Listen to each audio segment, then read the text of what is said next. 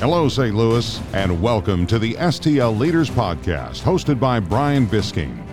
Brian started this weekly podcast to give a voice to leaders of our community, to share their story, their journey, and the lessons that they have learned along the way.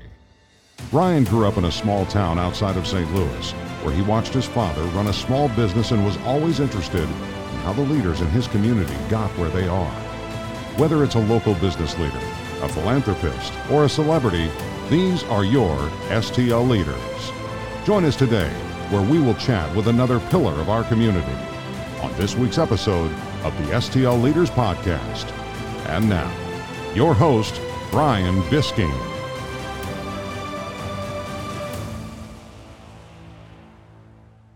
Hello, St. Louis, and welcome to this week's episode of the STL Leaders Podcast. Before we get to this week's episode with Bob Alvarez, I want to thank my sponsors. First, NWO IT Services, Synchrony HR, Go Brand Go, the Tom James Company, and Enterprise Bank and Trust. And now to this week's episode with Bob Alvarez.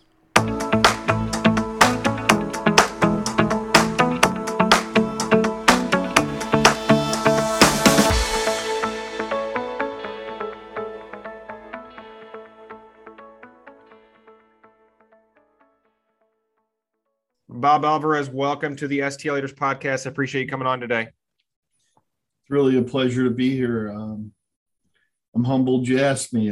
Hope I don't disappoint.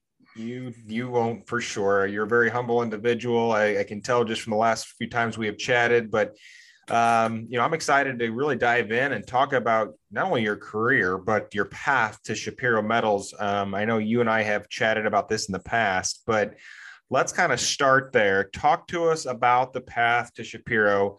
And I know there were some challenges that you faced along that path. And so let's talk about kind of some of those challenges, how you overcame them, and really ultimately what led you to where you're at today. Oh, very good. I think the best way to describe it is it wasn't a straight line. It was a very circuitous path. And my career is pretty much latticed. I began as a microbiologist, spent time in quality, realized that I had kind of topped out in quality with some very nice companies and tried to get into operations. One of those companies gave me an opportunity in operations, and I moved around a bit with that. That was probably, when I was plant manager in Columbus, Ohio, one of the best experiences I had, Brian. I led my first team. I really understood what the value of culture, and I don't think I'll ever forget that experience. And then I moved on to another location for that company and ended up realizing that I had topped out and so I moved into some general management positions and got a really nice experience in some small companies in Denver, mostly in injection and blow molding. And then I got laid off. And it was a tough economic time for that industry. And the only two redundant positions in the company left were mine and the owner. And he wasn't going anywhere, so I left. And it was a humbling experience. So during that process, I was applying for a lot of jobs, and it was taking a while. And I applied for a night shift supervisor's job at the brewery in Fort Collins and didn't get the job. And so that was pretty disappointing. They said I was overqualified. And then lo and behold, a few weeks later, we certainly were kind of at the end of our bank account by that time. I received a call from a gentleman named Joe Sellinger. He was heading up a major department for Anheuser-Busch, and he asked me, he said, hello. And I said, hi, Joe. And he said, I hear you're looking for a job. And I said, yes, sir. And he says, what you looking for? And I said, well, an opportunity in quality or operations. I totally realize you promote from within, and HR. And he asked me, at the end of that why I'd be interested in HR. And I said, because my wife said I'd be good at it. I had no idea that his HR vice president had just tendered her notice. And so I went through about 3 more months of interviews, and eventually they determined that I was a reasonable candidate for that vice president of HR job. So I got experience in HR. And then after that, I worked in a couple other HR jobs and came over to Shapiro in 2015 as the vice president of operations. So I went from quality to ops to general management to HR back to operations, and now kind of general management as the president. Yeah. So came to Shapiro in 2015, and now and over the last 5-6 years, you've become president and chief operating officer for Shapiro Metals. But what I love about your story, and when we first met, was and I'm sure people listening to this episode can relate that there's been times in their life and in their career where they've been searching for that next opportunity, and they're close to, like, as you mentioned, the end of the bank account, and you applied for a position at a supervisor shift in Fort Collins, and then the next thing you know, you're vice president of HR for Anheuser-Busch. What a neat story that led you to obviously the career that you're on today. I think it's very very rewarding, I guess you could say, is probably the best word to do that. So talk to me about that time when you were, you applied for the shift at Fort Collins and you didn't get it. How did you overcome that challenge? What did you do as an individual to continue to push yourself to not give up and to keep trying and finding a job, which ultimately led to become the VP of HR at Anheuser-Busch? I really don't know that there was anything other than the sheer tenacity to know that you had to move forward. You couldn't really do anything about the past. You just had to move forward. I think about that time often, the support that I had from my wife and my family, the pressure that was on all of us. And that was motivation in and of itself to just move forward. And, I was working odd jobs, picking up things here and there, but really needed something meaningful. And the ultimate result is we moved from Colorado back to St. Louis. So that was the ultimate result. But the more important thing to me is, I think if you're going to pursue your goals, you're going to take risk. If you take risk, you're going to have to deal with change. And when you make those changes happen. You get experiences you wouldn't ordinarily get by necessarily staying in one place. There's pros and cons for both. I chose the latter. That lattice has really served me well. Sure. I've got a lot of different experiences in a lot of different industries. I've learned a lot. I've made enough mistakes to learn a little bit. And I think that has served us well now, and it's serving Shapiro well now. Absolutely. Bob, obviously with your background in HR and your time as VP of HR for Anheuser-Busch, and, you've mentioned this just a minute ago, but we've talked about it as well, as company culture. So when you think about company culture, how does one help define that and help create that for an organization? Yeah, I think my HR background certainly helps. I mean, I think culture is everything. And it's really the essence of how a company does what it does.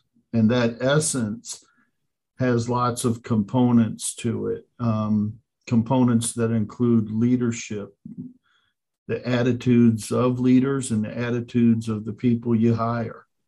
And, there's common definitions, generic definitions out there that, talk about it. The simplest one I have heard is it's the worst behavior you tolerate. Another one is it reflects what a company considers important, or the most generic is it's the kind of comprehensive beliefs, values, and norms.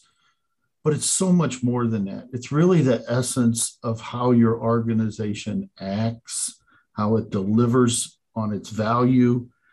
And I think it's enhanced by a great HR strategy. It's enhanced but that is born out of caring about your people and caring about them in more ways than just nurturing. It's caring about their development, what their motivations are.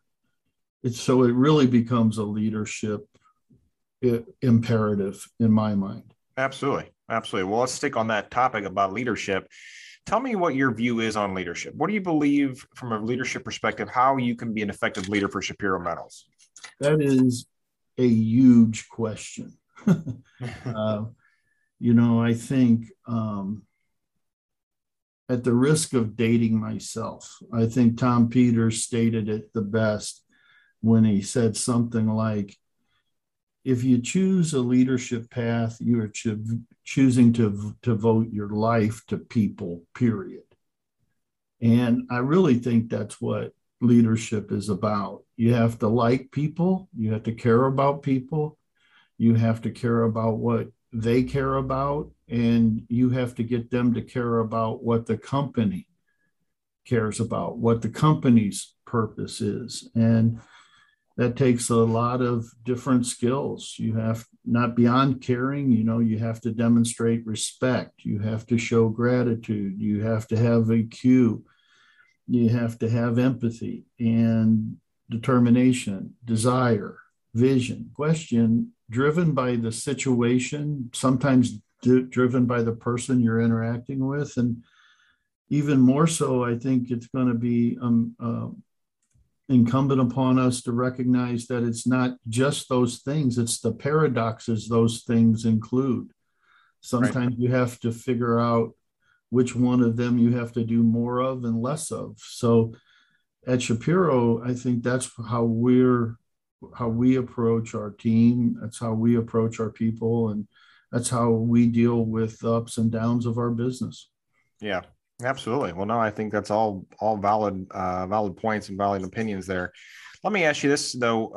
When you think about leadership for an organization, and this can be you or anybody that's leading an organization, what do you believe is the most important thing a leader can do? So from your perspective, what is the most valuable thing that a leader can do to either A, support the organization, or B, really lead the organization going forward? Like I mentioned earlier, Brian, I almost think that question is an oxymoron because the most important thing is always going to be dependent on the situation. Sure. And so as I think of it, the most important thing is really hard to put a label on. But if I had to pick one, I would say that you have to really, really care about your people. Yeah. Well, and what I would say to that question is for me, when I lead, my organization, is just being an honest person and treat other people the way that I would want to be treated myself, which all goes hand in hand with what you just said about, caring about the others. Because I think so many times in organizations, at least that I have seen in doing this podcast, is sometimes leaders, then there's a major difference between a leader and a manager, right? And, no question. Yeah. And sometimes I see where people are quote unquote the leader of an organization by the job title that they have, but they're more of a manager, more of a delegator than they are really a true leader. I agree with you. Whether it's the golden rule, which is served us really well, or there's people out there talking about the platinum rule, which is treat people the way they need to be treated. I think it really comes down to people, right? And it comes down to whatever is needed at the time, how you serve them, how you remove obstacles, how you enable them, how you inspire them. All of those things are critically important. And then, you also have to have courage to deal with tough situations and help people change or, for the greater good of the company. So there's lots of things that come into leadership. And I don't think it's very linear. I think it's managing a bunch of paradoxes, and it's using a lot of emotional intelligence to deal with the circumstances as they come up, not in a reactionary way, but more in a way to respond to situations. Absolutely. And now for a quick break, we bring in our sponsor, Enterprise Bank and Trust, member FDIC. Enterprise Bank & Trust knows that every business and every person is unique. That's why they get to know you in a way that the large financial institutions don't. They are our banking partner here at the STL Leaders, and I highly recommend that you check them out. To learn more, visit enterprisebank.com. And now, back to this week's episode of the STL Leaders podcast. Let me talk about COVID a little bit. Obviously, you turn the news on right now. That's all that's being talked about is COVID. I had a meeting this morning with a company in Fenton, and the first 20 minutes of our conversation was all about masks and vaccine mandates and vaccines. And it's bombarding organizations right now. It's bombarding people. So let's talk a little bit from a company standpoint. How has Shapiro one, handled COVID, but two, how has it affected you guys as an organization? Yeah, that's really certainly top of mind right now for everybody. And I think, unfortunately, we're still handling it. Yeah. I'll talk about how we've handled it since March of 2020. Back then, we kind of responded in three ways. First, with compassion, realizing that this was affecting people, our customers' people, our community, and everybody was dealing with stuff already. Now they're dealing with stuff plus uncertainty. So we wanted to make sure we had that at top of mind as we were going forward. Then we approached it with vigilance. We were an essential company that had to continue operating at our facilities, our 10 facilities around the country. And so we did everything we could to socially distance our employees, go to contactless interactions. We had to continue to operate, but we also had to protect both our people and the people they interacted with. And so we developed protocols, practices, sanitation processes, and it enabled us to operate for essentially the last 18 months. Have we come through that unscathed? No, we've been impacted by it.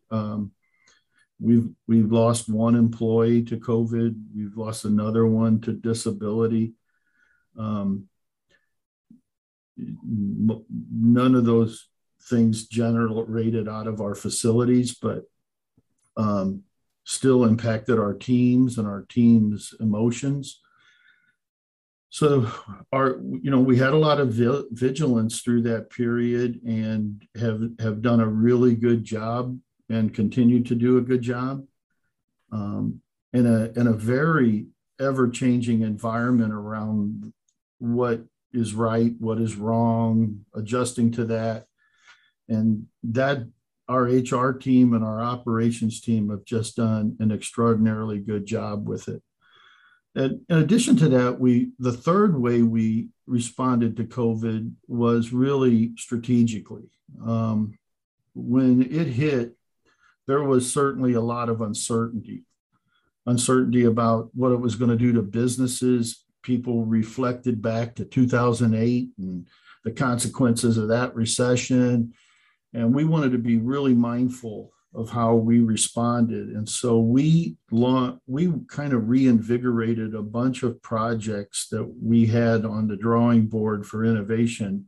We packaged it into a project we called Project Positive Momentum. We engaged many of the team members, giving them something really positive to focus on that can make a difference. And strategically, it was designed that as COVID kind of changed or evolved or reduced and something came back to some semblance of operations again, we'd be able to offer different products and services. And we really got good results out of that. And then today we continue to operate with those three principles. We continue to operate with compassion, offering a lot of flexibility to our employees, and also being vigilant around keeping them safe. And we continue to work on the third version of Project Positive Momentum. And so that's been our response to COVID. Yeah, it's been a challenging for, every business, including, ours. And I think, I think what's hard is we felt like we were starting to come out of it beginning of the summer. And now I feel like we're going right back into it.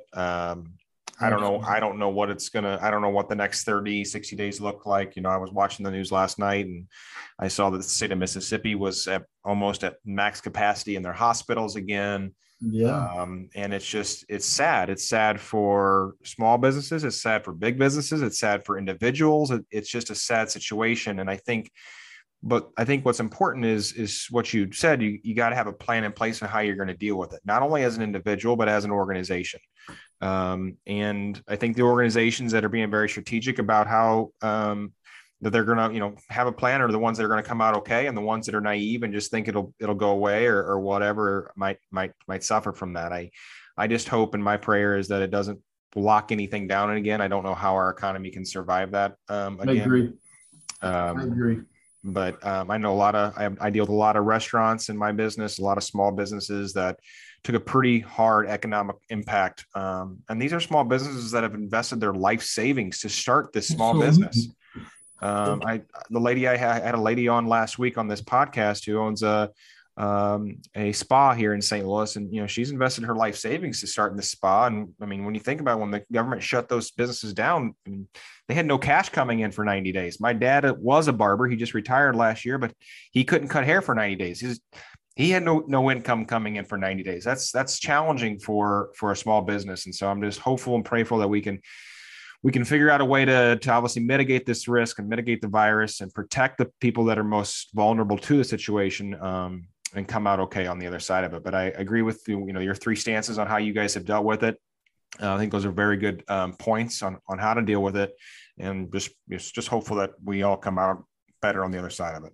The only thing I would add to that, I couldn't agree more with you, is I think you got to continue to remind people on your teams on the vigilance, and continue to encourage the safe practices, the protocols. Like anything else, they're prone to regress. And if you shore it up and help encourage your team, I think that's some of the best things you can be doing. Well, and I think that, and this is not a political podcast, but I think the saddest thing about this entire virus is how political it's become. And so that's even a more unfortunate situation. Let me before I let you go here, I want to ask you a couple more quick questions, and that would be leadership. You clearly have solid leadership. You're in a leadership position. You have been for a while. Where did you learn your leadership skills? Have there been mentors you've had along the way, books that you've read, podcasts that you've listened to? Where did you learn the skill set that you have when it comes to leadership? I was thinking about that question, and I guess the best way I would articulate it is, I think it's always been an interest of mine. I think as early as grade school, I had a teacher talk about leadership and compare one student to another as good leaders, and I wasn't included in that. And I think that spurned a little bit of curiosity. I wish she would have said I was, but she didn't. And so then I think I started watching the coaches that I had and the team captains that I played with as I was playing sports through high school and college and grade school. And I think I learned a little bit from that.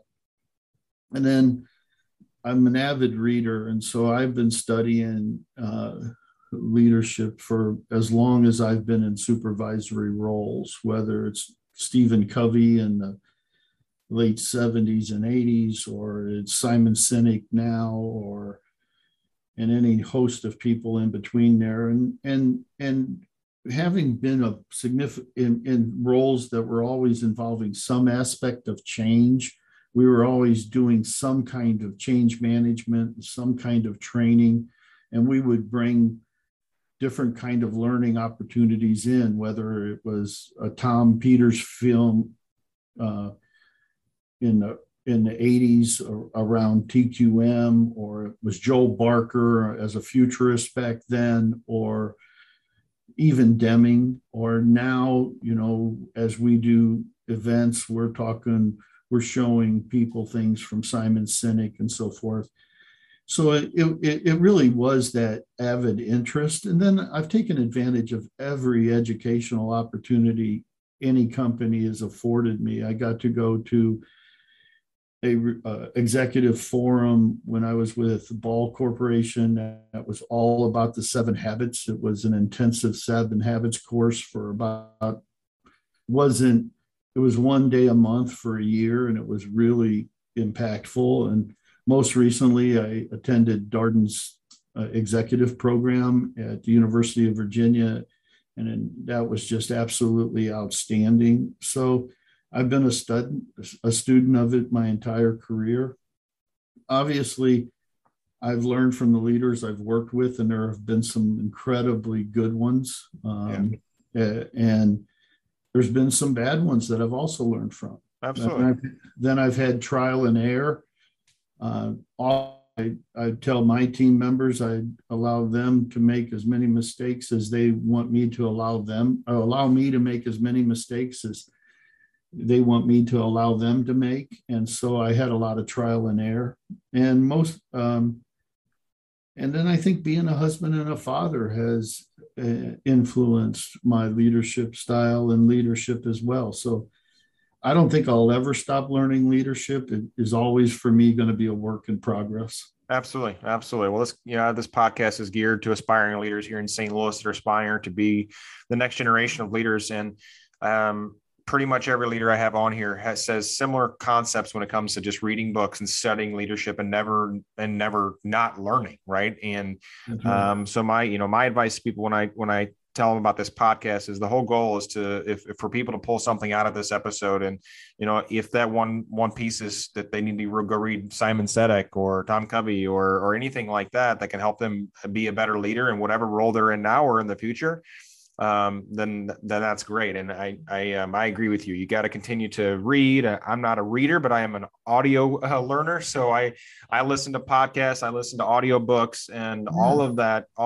has, shaped me into the leader that I am today. And, but it's you got to continue to educate yourself on anything, but especially leadership, if that's what you're aspiring to be.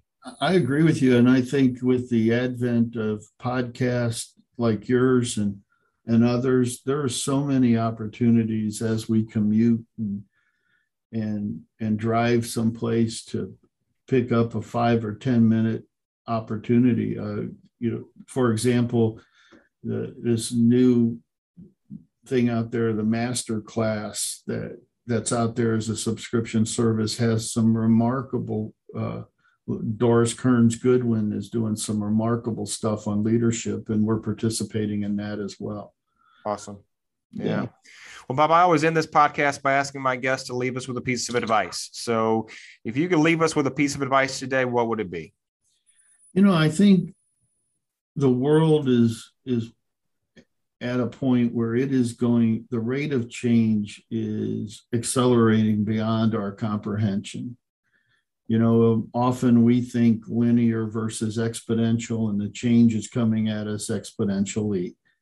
So I think to be effective as leaders, I think we have to accelerate our ability to learn, unlearn, and relearn, and be committed and willing to do that over and over again.